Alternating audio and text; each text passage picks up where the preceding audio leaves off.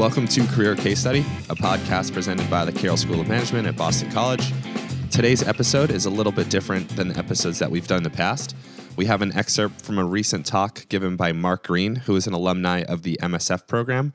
Mark is currently the CFO of Webster Capital, a private equity firm. So take a listen to hear about some of the recent acquisitions that the firm made, what his day-to-day looks like, and really what he thinks is next for private equity as an industry. Hope you enjoy.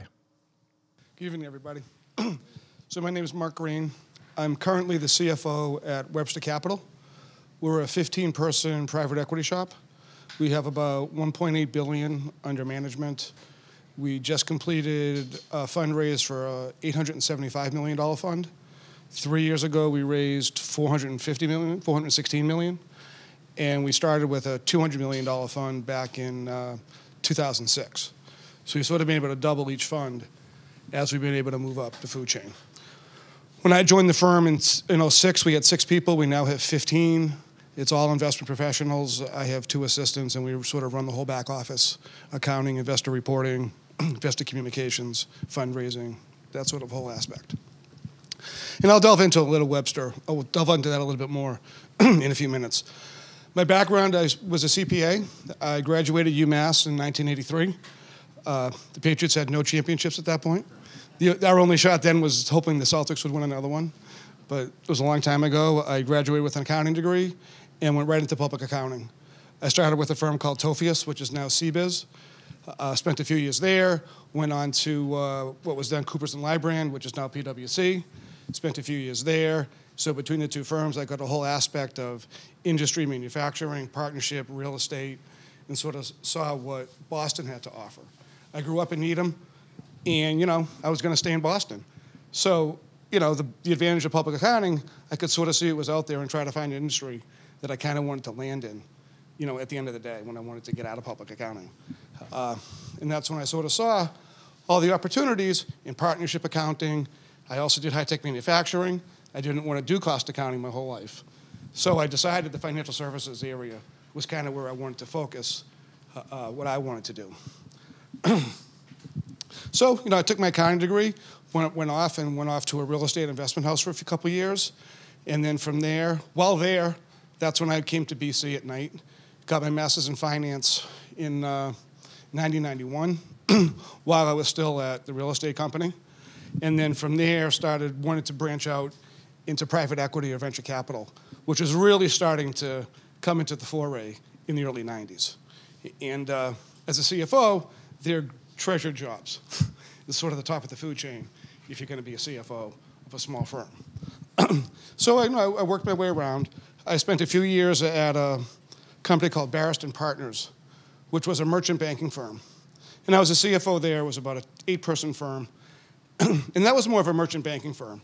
So what we did there was we sort of identified the transaction and then went out and marketed the deal. So we found that we had the management team, we took equity with them, and then went out and raised the debt and the equity. We got a fee for the transaction, but we had common equity along with management. So that business model sort of works as long as there's continuing to have deals to process. Then 99, 2000, the market slowed down, and we sort of ran out of deals to do. We had a portfolio of about 5 or 6 companies still in our portfolio, but we hit a dry spell. We tried to raise a fund. We were considered a new team and just couldn't get enough traction, and the partners who were a little bit older sort of gave up and went off onto retirement. So that sort of got me to where I am today, because when that firm folded in about 2006, I latched on to a firm that had a couple of funds under management, but they weren't doing the next fund. The CFO was moving on, and they needed a CFO basically to manage the runoff, which was still 5 or 6 years, 7 years out. So it was plenty of work. And while I figured I'd do that, I was still searching out. Turns out that while that firm was unwinding, one of the partners there had just joined Webster Capital. So he was like, oh, this will be a great fit. Come work here. You'll help us wind down. I'll bring you to Webster. You'll help us wind up. And that's sort of what happened. So this partner brought me into the old firm and brought me along to the new firm. And I was basically managing both companies for several years. And then as the old one was sort of winding down a little further, I gave it up. Made them find somebody else. came to Webster full-time in about 2010, and that's what I've been doing since then. Excuse me. I've been sick for a few days, so.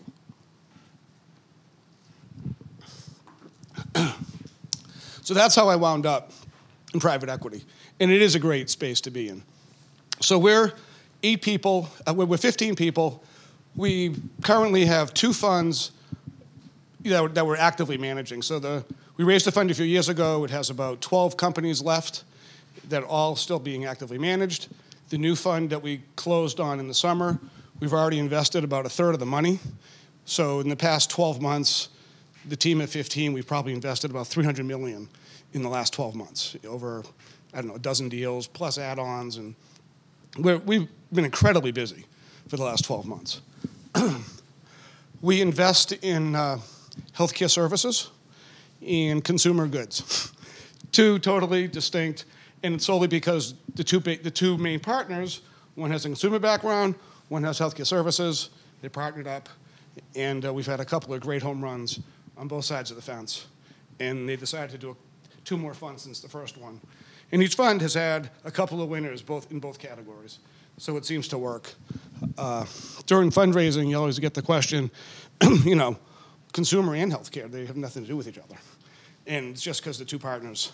And as long as they both do well, the investors sort of don't care. When one of the industries doesn't start performing as well as the other, then we'll have to figure out whether they care or not.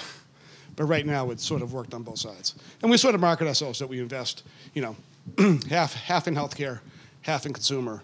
As long as the opportunities come, that allow us to do it that way. So a couple of the companies, you can look at our website, excuse me, but just a couple of ideas of kind of what we do. We have an ownership in Rio Brands. You can see this all on our website, so it's all public. But, the beach chairs, Rio Brands, we own that. Sundance Catalog, Dover Salary, just a couple of consumer companies you may know about. All the healthcare companies are, we have an opioid treatment company, eating disorders, what else do we, and a couple others, pediatric, autism. So we're in a lot of the hot healthcare service areas that you see in the paper every day. And, the multiples are skyrocketing. You go in and with the idea of doing buy and build strategy, and then all of a sudden you can't buy any more companies because the multiples have gone up so high, you can't sort of add on anymore because you'll sort of break the mold of what we started. So we're running into a little bit of that right now because the market's really frothy. It's a very active market.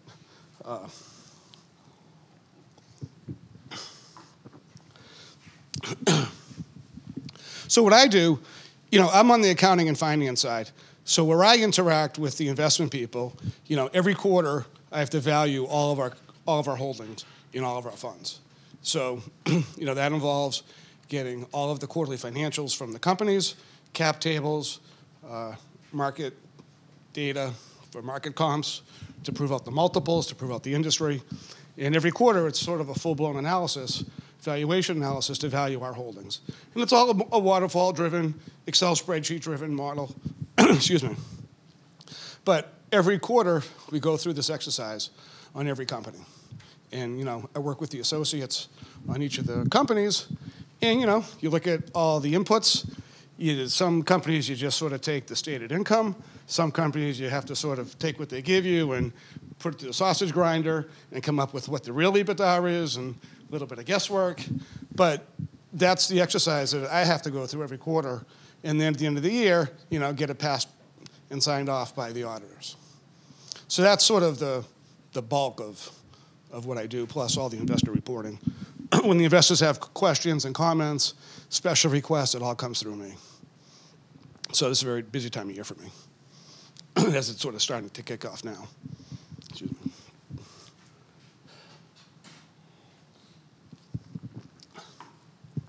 I'll open up to some questions, or I could keep on talking, whatever you would prefer. So during my career, I started off in public accounting.